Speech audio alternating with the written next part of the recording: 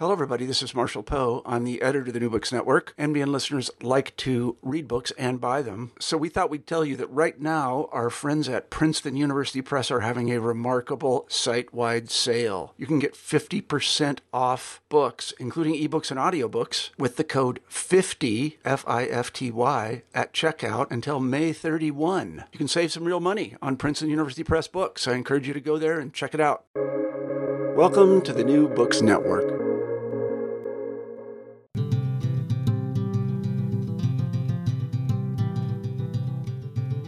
I'm series co-host Dave Anderson, and today I'm speaking with Jefferson Cowie, the James G. Stallman Professor of History at Vanderbilt University. He's the author of Capital Moves, RCA's 70-year quest for cheap labor, Staying Alive, the 70s and the Last Days of the Working Class, The Great Exception, The New Deal and the Limits of American Politics, and most recently, Freedom's Dominion, a saga of white resistance to federal power, published by Basic Books.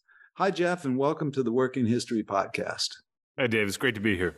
Let's dive right in and talk about the book. Your book explores the multiple meanings and uses of freedom, expressed often as a form of racialized anti-statism that kept the federal powers at bay, or more bluntly, white resistance to federal power. And you illustrate this theme through the history of one southeastern Alabama county from the 1830s to the 1960s, from Andrew Jackson's Indian removal policy up to Reconstruction, the Jim Crow era, the New Deal, the Civil Rights Movement, and George Wallace's presidential campaigns. So, it's a big book with a large scope. What's the book's origin story? Could you tell us how you came up with this idea and why Barbour County? Oh, right. Yeah, so that's a great question. There's two prongs to that. Why the theme and why the place? The theme I've been thinking about for a long time, especially from my experience in labor history, is so much of labor history pivots on the state, and yet federal power we're always suspicious of federal power. Workers are suspicious of federal power. There's an entire American tradition of fear and loathing of federal power, and so that had always been spinning around in my head. And then I began to sort of notice invocations of the word freedom in ways that basically scared me. Even though I regard freedom as an important value. And aspects of freedom are still central to who I think I am, but you see it used all over the place in ways that are just kind of horrifying. And so that had been kicking around my head, and I was trying to figure out how I might write something about this. And I began to think, if I really want to write this, I need a place. I got to find a place. And this was all in the back of my head. I really wasn't working on anything in particular. I just wrapped up The Great Exception literally months before. The real story, though, is that I was teaching at Cornell then. It was literally 20 below zero. And my poor little shivering children came up to me and said, "Where are we going for spring break?" And I said, I hadn't planned any trips for spring break. And I said, "So you guys plan a trip, make it cheap, and we'll go." So they planned a trip to the Gulf Coast, and we drove down to the Gulf Coast from Ithaca. We got off the main road and drove through Eufaula, which is the biggest town in Barbour County. And I just entered that town. I was like, it's sort of staged as this historic town with fancy mansions and beautiful trees arcing over two-lane boulevards, and it's all rich with history. But you could tell, like, as soon as you cross the main boulevard, it all kind of dissolves into kind of, mom and pop shops that are barely keeping it together. But I was just kind of tingly. I was like, this place is interesting. There's something underneath the surface here. And I turned to my wife and I said, well, what's going on here? And I said, Google the name of this town. She says, well, I don't know anything about it, but they had their first integrated prom in 1991. And I was like, all right, there's a story here. And so it was kind of a reporter's impulse, I guess, as much as an historian's impulse. I went back, started doing research on it at the library at Cornell, and I started, as any good historian would, at the beginning of the story with Indian removal. And it wasn't until months and months later that I realized George Wallace was from the county. And then when I found George Wallace, I was like, oh, this is fate, right? Because he was from a different town in the other corner of the county. All right, so you begin the book with Wallace. And his inaugural address on January 14th, 1963, which is most well known for the infamous phrase, segregation now, segregation today, and segregation forever. But what have we missed about this speech? So Wallace is from this kind of obscure, gritty little town in the corner of the county, and the way he rises to power is incredible. But when he makes that speech, he has already realized his formula. And his formula is maybe segregation, but really the core of his message, he's only going to get so far in segregation because he has a national agenda, right? So if you really look at that speech, what you see, it's about freedom from federal power. And so he mentions segregation one other time outside of that quote, that famous quote. But he mentions freedom or liberty about 24 times. That's the core of the speech. And he's not just making a speech to the state of Alabama, but he's making a speech to the nation at that point. That he sees freedom from federal power as not just a Southern thing, but a national thing. And he's essentially launching his presidential campaign that very cold January day. And he's, just so much ambition, just raw political ambition and cunning. But if you think about it, he's right. Like, he's only going to get so far on the race question, which he's most famous for. But if you make your argument against the federal government, you're going to get cast a bigger net. You're going to get the anti-tax people. You're going to get the anti-regulation people. Who doesn't hate the federal government? Everybody's got to beef against the federal government, right? It's a great strategy. And Wallace was also a student of Barber County history. He really read a lot of local history, and he knew that the federal government was the enemy, going all the way back to the beginning of the white history of southeastern Alabama. One of the things that sticks out in the book, as you say, the theme that Wallace has developed there is freedom, and freedom from what he sees as federal tyranny. But in the book, you take this term and concept of freedom and express the positive aspects of it, but you also remind us that there's another definition of freedom, and that's the freedom to dominate others. Where does this concept come from? The first thing I did was plow through Orlando Patterson's history of freedom in the West, and and he goes all the way back to ancient societies, classical societies, Athens in particular, and looks at the derivation of freedom.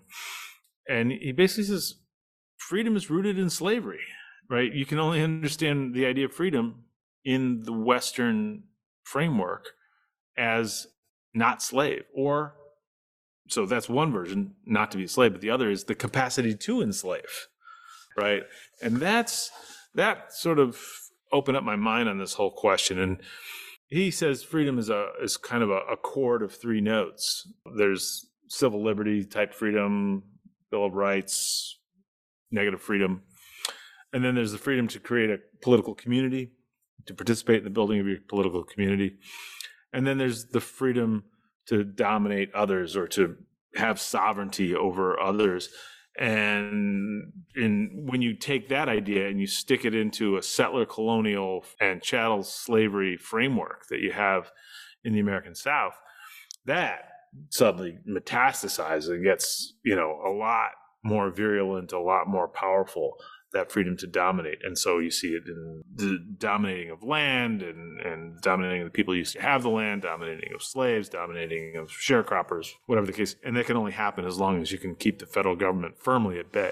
Well, and that's what I want to return to in this question or mention here, is that in your introduction and throughout the book, you mentioned that the protagonist of this book, an unlikely and tragically flawed protagonist, is the federal government. What do you mean by that?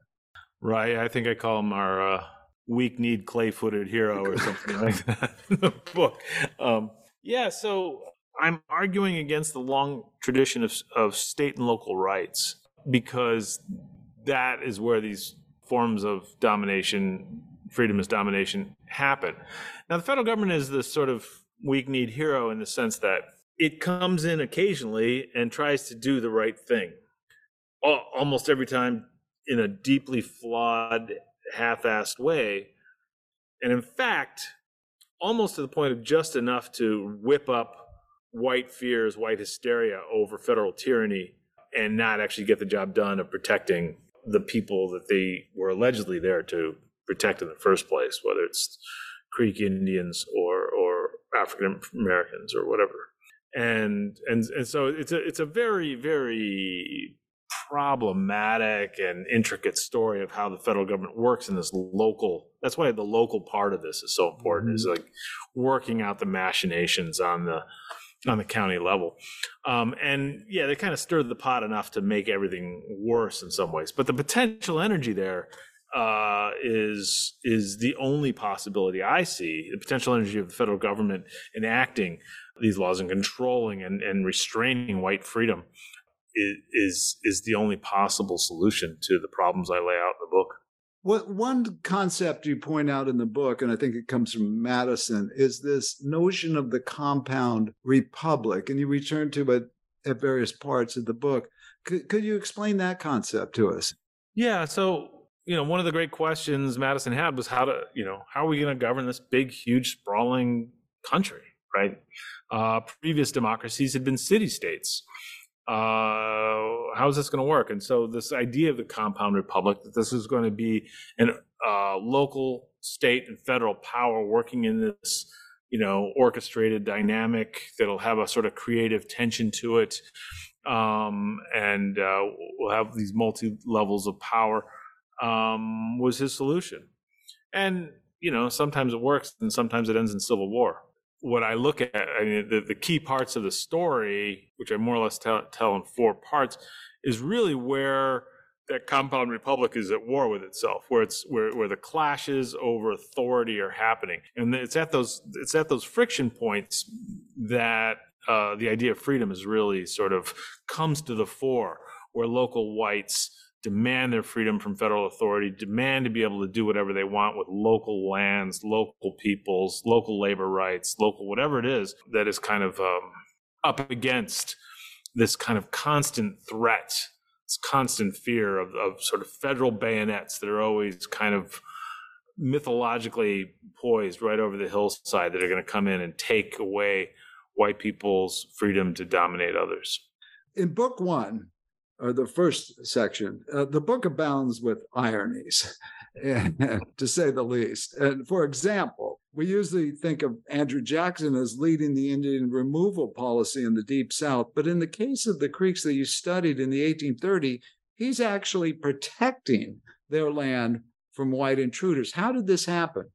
Let's be clear that so what happens in the early mid 1830s happens after Jackson's campaigns, which essentially turn the better part of several states over to white people, steals it from Creek, Choctaw, Cherokee, and other people.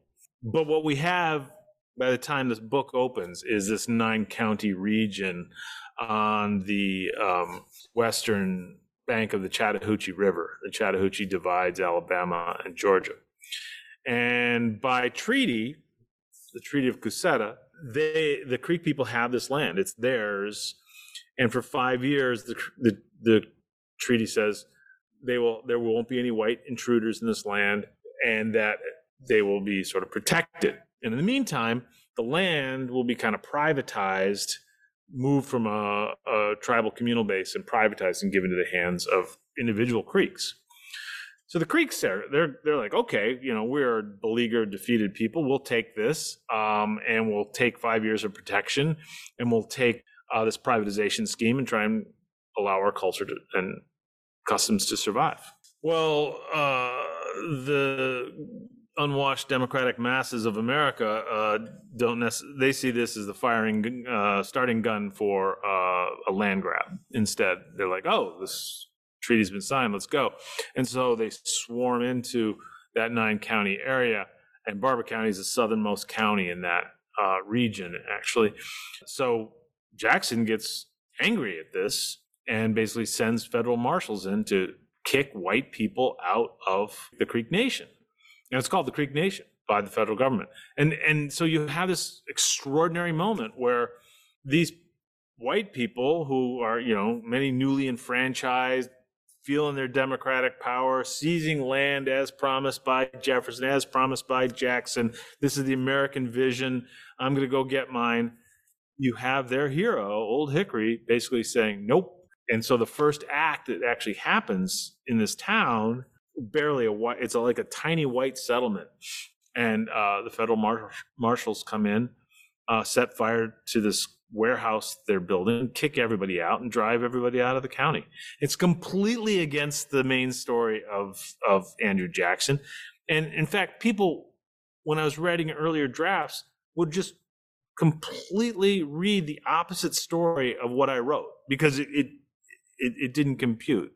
So it was sort of cognitively difficult even for my readers to understand that. So I had to write very, very clearly, carefully, because people were so primed to see Jackson as the villain, and he is the villain. Believe me, he's not a nice man. And ultimately, the part of it is just people were going against Jackson's will, and Jackson was a bit of an egomaniac in that regard. So it wasn't just principles, I don't think. Mm-hmm. But what we see is this town born hating the federal government, right? Mm-hmm. And they turn against Jackson because Jackson is trying to enforce treaty rights that support Creek people. Mm-hmm. It's a great irony, as you say. One of the key themes here about this whites' defense of freedom is that they're victims of the federal government, and for that, you need martyrs. And in this first section, you establish this with a character named Hardeman Owens. Could you tell us a little bit about him? Hardeman Owens is an amazing story. He's this kind of rascal figure, unsavory guy who was one of the first intruders, and they were called intruders, who come into the Creek Nation and take over land. And he's belligerent, kind of chip on his shoulder sort of fella, and he's a grave robber, and he was just kind of a nasty guy. But in a confrontation with federal authorities, a series of confrontations, including him trying to blow them up with a keg of gunpowder, federal soldiers shoot him and kill him in a completely justified killing, as far as all the evidence suggests. But what you have out of Hardeman Owens is this amazing martyrdom, where he suddenly becomes the first fighter to fall in the long struggle against federal power. And he becomes this galvanizing figure. And people are talking about marshaling troops against the federal government. And, there's, war plans are beginning to be drawn up, and the governor gets involved. And it's very dramatic, and sort of in this kind of maudlin victimization way, like combined with a certain heroics that he resisted federal power. And so he's the guy that sort of provides the moment for the intruders to identify themselves with a single figure. Okay, so the white intruders now can move in. They have a justification, and you would assume that this land that they steal basically from the Creek Indian, that it would become these small landowners and they get their family farms. But that's not really what happens at the end of this story. Who actually gets the land? Right. That's the the ultimate irony of this section, I suppose, is that these speculators come in and sort of win the game. They essentially they are the ones who win, because it begins as kind of the yeoman farmer myth and ends with large scale capitalism and some of the most valuable land in the world at that point in the Black Belt. All right, as you say, they turn this land over in a very familiar tale to cotton monoculture. They become, produces a great amount of wealth, and then, but ultimately leads to an attempt to secede from the United States in the Civil War, which the Confederacy is defeated. And in book 2, in the second section, you take a look at a familiar topic of Reconstruction, but with the themes you're using. what happened on Election Day, November 3rd, 1874 in Barbour County, and what was the White Line? Right. So, yeah, the Civil War, real quick on it, the thing that shocked me about this is the you follow Regency or these secessionists in the area, and they were real fire eater types. The thing, before I talk about 1874, I just want to drive home. It was 20 years since they won the land before they're like ready to secede. It's amazing. It's a generation, a little more than a generation, but not much. Mm-hmm. And it's all draped in glory and history and tradition and all this stuff. But it's the bat of an eye, historically speaking. Mm-hmm.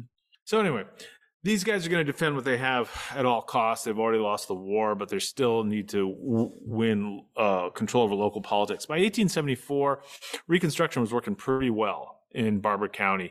There'd been local black officials elected. They had a black congressman going to Washington. They had state representatives. And the white locals have been trying to push against this in a variety of ways politically, and there'd been some terror and other stuff. But finally, they gave up on all possible means, fair and foul, and basically decided they were going to seize this using kind of the logic of the Colfax Massacre and draw what was called the White Line. And that is that they were going to basically violently seize control of power. And two events happened in Barbour County, one in the main town of Eufaula, where at midday, when all the black voters had marched in from the rural areas and lined up to vote, they, in an orchestrated manner, white people pulled out weapons from all corners of town and just started opening fire on the black voters. And this is that kind of thing that we'd never know anything about, or we just have the white story, except there was a federal investigation by the Republican Party. Well, it's bipartisan, but run by the Republicans. But so we have detailed evidence about what happened because of that. And then there was another shooting and pole place burning up in the northern end of the county, where they burned shot the son of Scalawag and Judge and burned the votes, and this turned the tide completely and for 100 years, almost for 90 years, on voting in Barbour County. After that, people were afraid to vote. Republican activists, black Republicans, were driven out of town, and anybody who dared to identify anybody or cross that line ended up going to jail and being leased into the mines. So during Reconstruction, or at least the early years, as you point out, the black Republicans in Barbour County and the white scalawags, as they were called by their enemies, did achieve more than just a semblance of democracy. How did this happen exactly? It's really at the end of those federal bayonets. Reconstruction worked because there was an aggressive federal intervention in this local place, promoting democratic norms and institutions, right? Imperfectly, of course. There was corruption, yes, as there always is in politics. But it was a functioning democracy, and it was functioning because there were rules and oversight and power, federal power. And so when those whites seize control back, the great irony is they are destroying democratic norms in the name of their own personal freedom and their own freedom to dominate others. And they use those terms. I'm not imposing this. These are the fighting terms under which they are struggling. Some people want to say this is just rhetoric, but I actually believe that it is a fundamental belief in what the nature of freedom is. It's not just political cover. So moving on to book 3, the Jim Crow era section of the book, which takes it really from post-Reconstruction years through the end of the 19th century and up to World War II, to the dawn of the modern civil rights era. And this is the section of the book where you specifically address labor in at least 2 occasions. And you have a chapter on convict labor in this area of Alabama.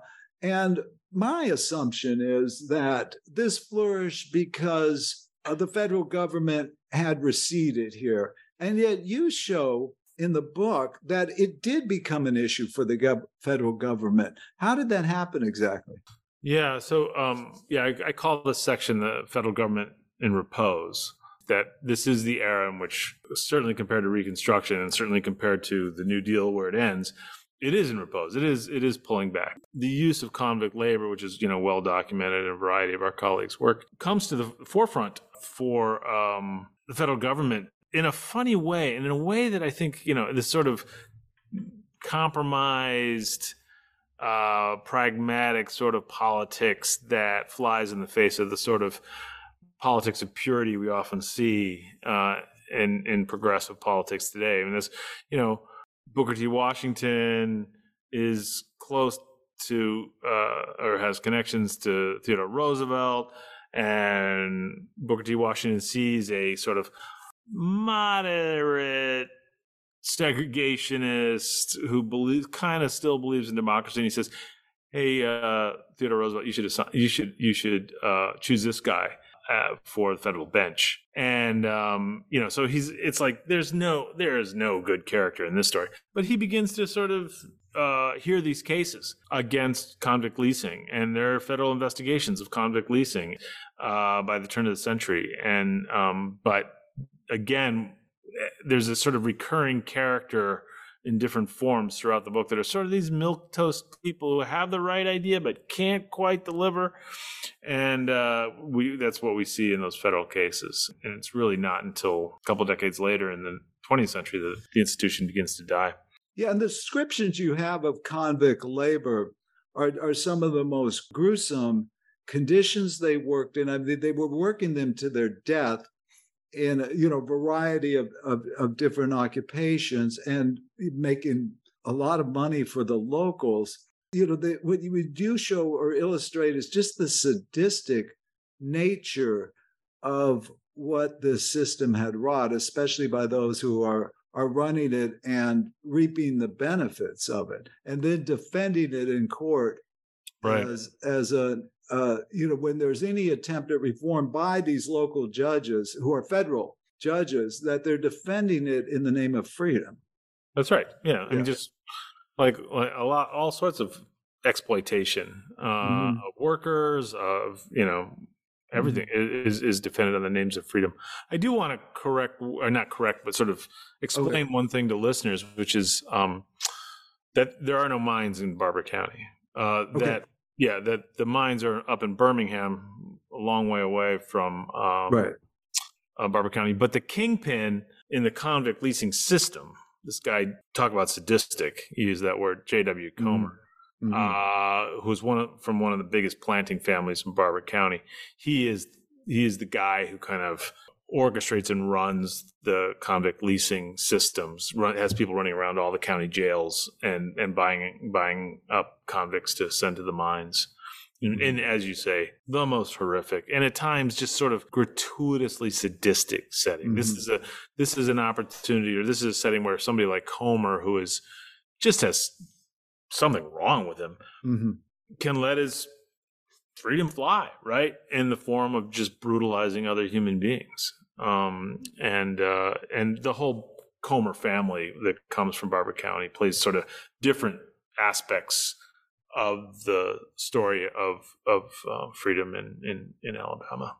Well, speaking of the Comer family, we find another one of them several decades later, in which you return to a familiar era for labor historians and labor historians in the South. And that's during the 1930s, the NRA period, and when the New Deal comes to the South. And so we have Donald Comer, who is is he the son or the nephew of J.W.? Yeah, the nephew. And he is a textile magnate who runs a series of mills, including one in Eufaula, if that's correct. That's right. It's an interesting case because, paternalism is a question that defines many aspects of our field of labor history. And, and he bought up, well, his dad, actually. His dad gave it all to him, B.B. Comer, who's the governor. He took this grimy, disgusting, horrible, disease-filled mill, like the worst of, the dark satanic mills, and turn it into kind of a nice place. I really sort of struggled with this question of what did this mean? He, gave everybody nice uniforms and put in bathrooms instead of one outhouse, and fresh drinking water and clean air, and ran it on electricity and instead of coal, and spiffed it all up, and everybody loved Mr. Donald. They absolutely loved this guy. He embraced the early New Deal. He embraced the first New Deal. Began when was on the textile board and during the National Industrial Recovery Act and all that kind of stuff. And so, what do you do with that? Here's a person who kind of used his freedom from the federal power in a fairly effective way, a fairly more than benign, a fairly generous way, more generous than he had to be. He was sort of a Christian gospel kind of, or social gospel, figure. But then when the second New Deal comes along, and it's actually about empowering workers, and it's actually about providing unionization rights and collective bargaining and stuff that doesn't necessarily empower him, but empower his workers to say what they want rather than him telling them what he wants. He fights off unionization elsewhere, and in his other plans, and you follow. They're basically by his side all the way. Yeah, you call this system enlightened paternalism, and this, and that may have been the term they used at the time. I don't know, but that has been an issue when, especially studying the textile industry in this time. And where some historians are just flat out critics of it and see it as a mere tool for domination, particularly of the poor whites who were sharecroppers and tenant farmers and did move into industry and become a working class. And then there's another side of this coin where paternalism is seen as a method that workers themselves were able to manipulate and carve out some spaces of cooperation, of making their workplace better. But you offer, I think, a little twist on both those that I don't think you necessarily deny that was the case, but you use your theme to reinterpret or explain the way you see how paternalism works. Could you expand on that a bit? Mm-hmm. Yeah. What made writing about this and coming up with the argument about this a little more tricky was this was kind of a golden version of paternalism. This wasn't just, hey, do you want a ham at Christmas kind of thing. This was, they had a summer camp on the coast and they had bands. They had a band and a baseball team and decent pay. And it would be condescending to say anything besides that the workers really like this guy. And I think it's not our job to say otherwise. But what it did do, and I think this is what you're driving at, is it kept the federal government out of regulating industrial work. While Mr. Donald Comer, used that freedom fairly effectively, or fairly generously, perhaps. The long impact is essentially, and that is the key to Southern history in a lot of ways, is to keep federal government out of their affairs. And that got really aggressive. I mean, he got blatant about it with the Second New Deal and on into the 1940s and 1950s, especially the FEPC. And so what you see is sort of that also, his very nice example also becomes cover for a whole lot of other really bad behavior that allows simultaneously freedom from federal authority allows you to run your plant as you want. Now that could be run well like Donald Comer's plants or run really in bad ways as many, many other places were. So when we move to book 4, I mean, one thing you've shown here is Barbour County is kind of the farm system or the breeding ground for Alabama white politicians. And not just a series of governors, but probably the most famous to come out of this era or this area is George Wallace. The first question I asked, how was he a product of Barbour County and what were his particular strengths as a politician? His most cherished memory as a child is vote counting. When his grandfather ran for, now it eludes me what it was, judge or something, commissioner or something, and they're up all night counting the votes, and he's just looking at the chalkboard, and it's just the most exciting thing he's ever seen. And he begins already in this little town of Clio, pumping fists at an early age and talking to people and schmoozing. And then at the time, the other side of it, of course, is that Wallace was a fairly reputable boxer, right? So he's a fighter, he's scrappy.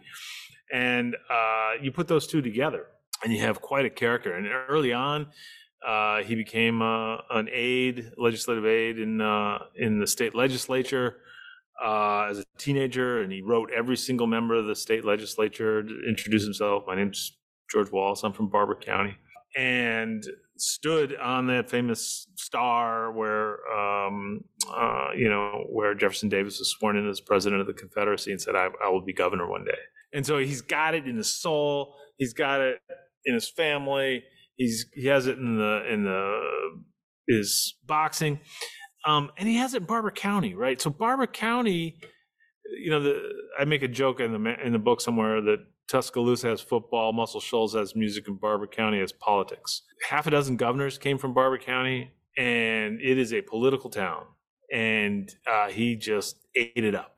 So he was a political beast in his heartbeat politics, blood pump politics. He's just like it's who he was. And he begins kind of as a vaguely progressive. I'm going to pave the roads and create trade schools, and I'm going to be kind of, I'm not going to play the race card. I'm going to be moderate on race. But he worked his ass off. He didn't have a car. He'd hitchhike all over the county, meeting people, getting rides, whatever it took, and gets elected, and then finally gets a judgeship for the 3-county area, including Barber County, and that's when he becomes the fighting judge of Alabama. So you say he was a protege of Big Jim Folsom in the book. Right. What would have passed for a Southern moderate or vaguely liberal? Again, not challenging the color line. But then, once Brown versus Board drops, then the game changes. Like the federal government comes in and says it's time to integrate, and then new lines are drawn, and that kind of space that Folsom and Wallace hold, slightly ambiguous, moderate on race. We're not gonna have politics revolve around race, and we're not just going to race bait. That falls by the wayside, and there's much less room for moderation at the time. Yeah, and so Wallace, sees which way the wind is blowing as far as the local white politics in the wake of Brown. And, we have the famous episode where he decides he won't lose to a segregationist again in rather colorful language. I was going to say that was a pretty clean telling of that story. Right. And, so he looks like, from all appearances, that he's going to be an Orval Faubus or one of these, the last gasp of these overt segregationist governors. But that doesn't happen to Wallace. He's the one of all of them. I mean, I guess you could say Strom Thurmond in some way as well. But Wallace is the one who emerges with a movement behind him. Thurmond kind of folds into the Republican Party as it's changing.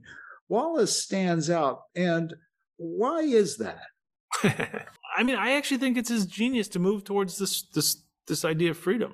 And that, and he's just good. I mean, he's just plain good, right? But I think he has that national ambition, and he sees that use and mobilization of anti-statist sentiments across the country as super powerful. But he learns something really clever, I think, in the late 50s and early 60s, and that is every time he loses everything. Every political fight he loses, but every time he does, he comes out swinging against the federal government. He just keeps losing forward, right? If his big standoff is with the Federal Elections Committee in 58, and where they want the ballots in Barber County, and he won't give them to him, but he ends up giving them to him. But then he's able to fight. That's when he wins the moniker, the fighting judge, because he's the resistor against federal power, even though he completely lost the fight. And so throughout his career, he translates those losses of the Civil Rights Act, somewhat the Voting Rights Act, into I'm your man. I'm going to keep fighting these guys. I'm going to keep fighting this intrusion, and I'm going to defend your freedom. And it's that and a lot of hard work and corruption. So Wallace establishes this model, or discovers this model, that it's not actually posting victories, but always being a moving target, or always being a victim in the protection of your supporters' freedom from tyranny. And which not only can play in the South very well among the white segregationists, but he finds it can be transposed throughout the nation. And I would even add, it can be transposed through time up to the present. It's the enduring theme throughout the entire book, all the way going back to the Intruders' War. I mean, he's never chastened by an apparent loss or defeat, and will never admit it. It's all opportunity, and until he has a sort of conversion moment later on. Yeah.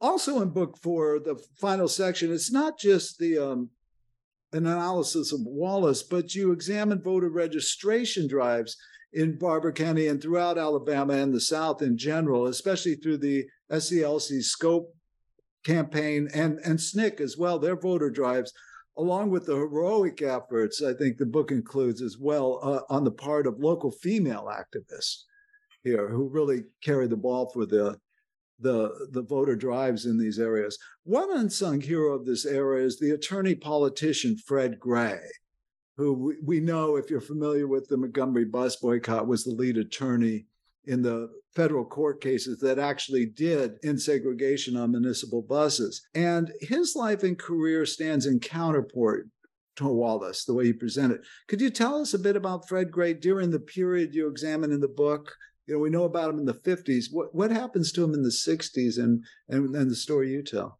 Yeah, that's a really interesting comparison with Wallace and Gray. I hadn't really kind of thought of, they're clearly diametrically opposed sort of characters.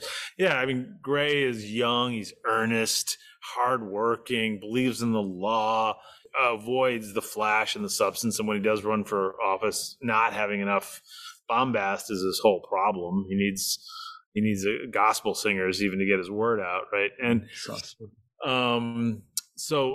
but yeah, he just grinds through the courts and just taking on case after case of disenfranchisement and the schools and he's in and out of Barbour County all the time, and voting rights cases.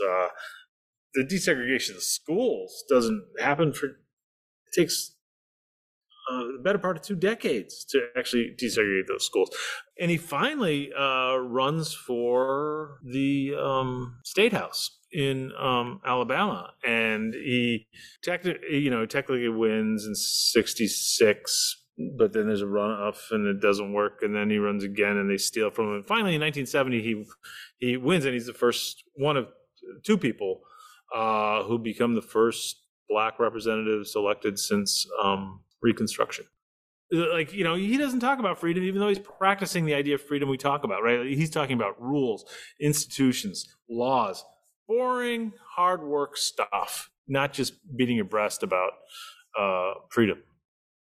Yeah, and from his perspective, and as you write, that, citizenship and true citizenship rights, that Gray is devoted to this idea that you need the power to give it. What Wallace and them are seeing as unfair power or tyranny, Gray sees this as a guarantee of citizenship and of rights. It's the tension throughout the whole book. Yes. What will the federal government guarantee here? Mm-hmm. And that's what he keeps going to court to find out, right? Mm-hmm. And it's a long battle. Mm-hmm. The point for me that really crystallized everything about this, and this isn't really about Fred Gray directly, but indirectly, and that is after the Voting Rights Act of 65, and the Scope organizers are trying to organize voters, get voters registered, which is a huge thing. And this, one of these classic places that nobody's ever studied before. The vast majority of people weren't in Selma or Montgomery or Memphis or wherever, right? They're just in places nobody's ever thought about with the civil rights movement. They had a decent campaign, but when the numbers get back to the Southern Christian Leadership Conference in Atlanta on these county level registration drives, they can't figure out why some are better than others. And Hosea Williams is kind of the SCLC lieutenant on this, and he looks at Barber County. He's like, they got a decent movement. How come their numbers are so low? And then Wilcox County, right nearby, has not as good a movement, but their numbers are better. And then finally, he puts it all together and realizes federal registrars, the presence of a federal authority in those counties that is the enemy of white people, the enemy of white freedom, is the key to solid numbers. So you can have all the activists in the world, but until you get the federal government in there. And that's really what so much of the civil rights movement was about, really. It was trying to trigger federal authority to come in to make Black people federal, not state and local citizens, right? If you could make a claim on federal citizenship under the Voting Rights Act, under the 14th Amendment, whatever it's going to be, that was the win. And that's what Fred Gray totally understood. Mm-hmm. I almost think if you could summarize this, especially the position of those who wanted to maintain segregation, I think the usual view is their argument is the federal government is coming here to interfere with our power to dominate. And your reinterpretation of this is it's coming in to prevent our freedom to dominate. So they're putting it in this glorious terms, deeply rooted in American culture.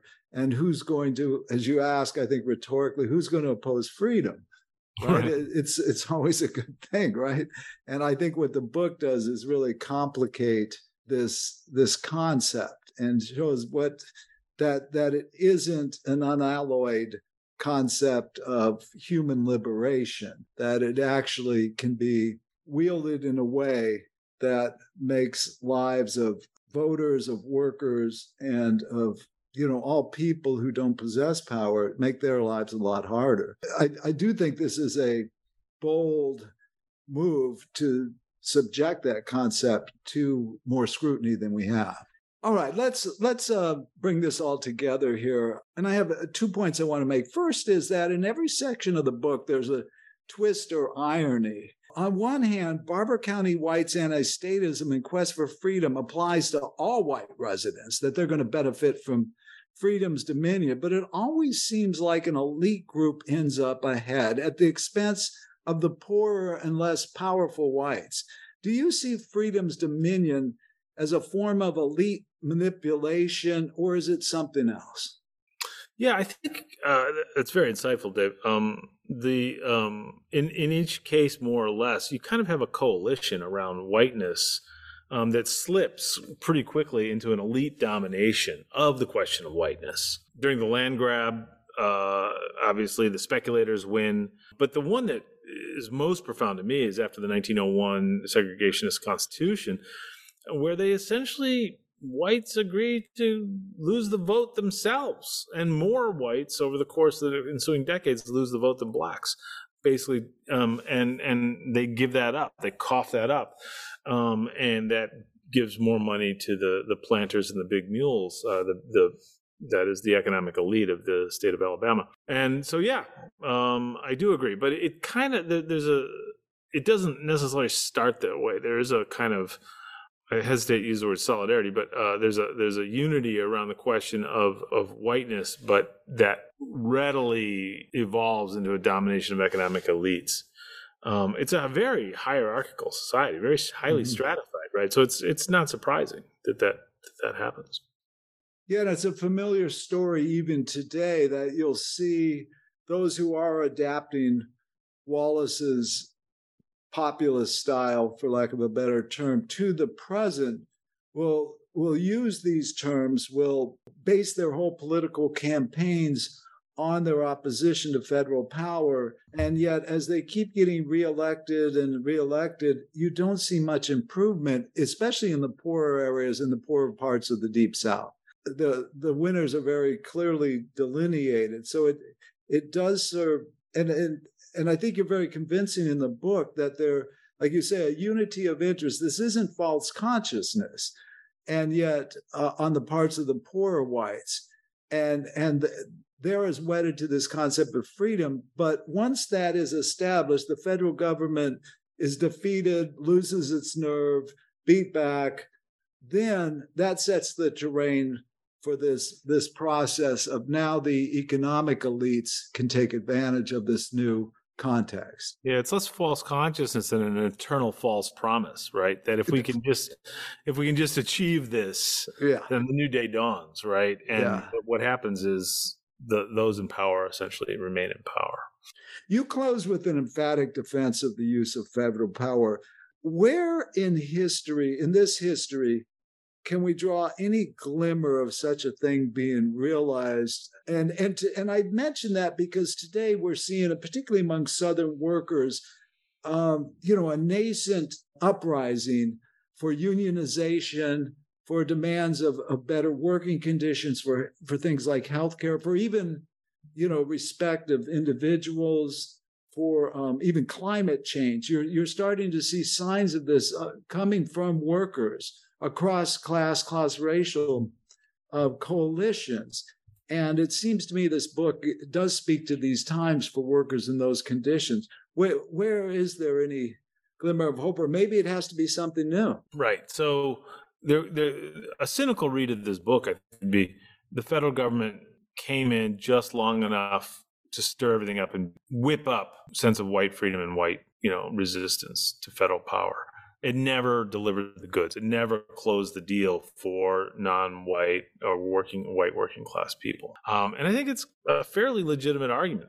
But the potential energy, I think, of federal intervention is kind of the only hope. And I think you see it in the initial phases of the marshals trying to remove white intruders. I think you see it in the first 10 years or 8-9 years of Reconstruction when black voting is supported. I think you see it in attempts to integrate production and regulate under the FEPC and regulate the labor market, provide unionization during the New Deal and World War II. And you certainly see it during the Civil Rights and Voting Rights Act. Obviously, we're in another period of long redemption from the Civil Rights and Voting Rights Act period. But it's the only tool.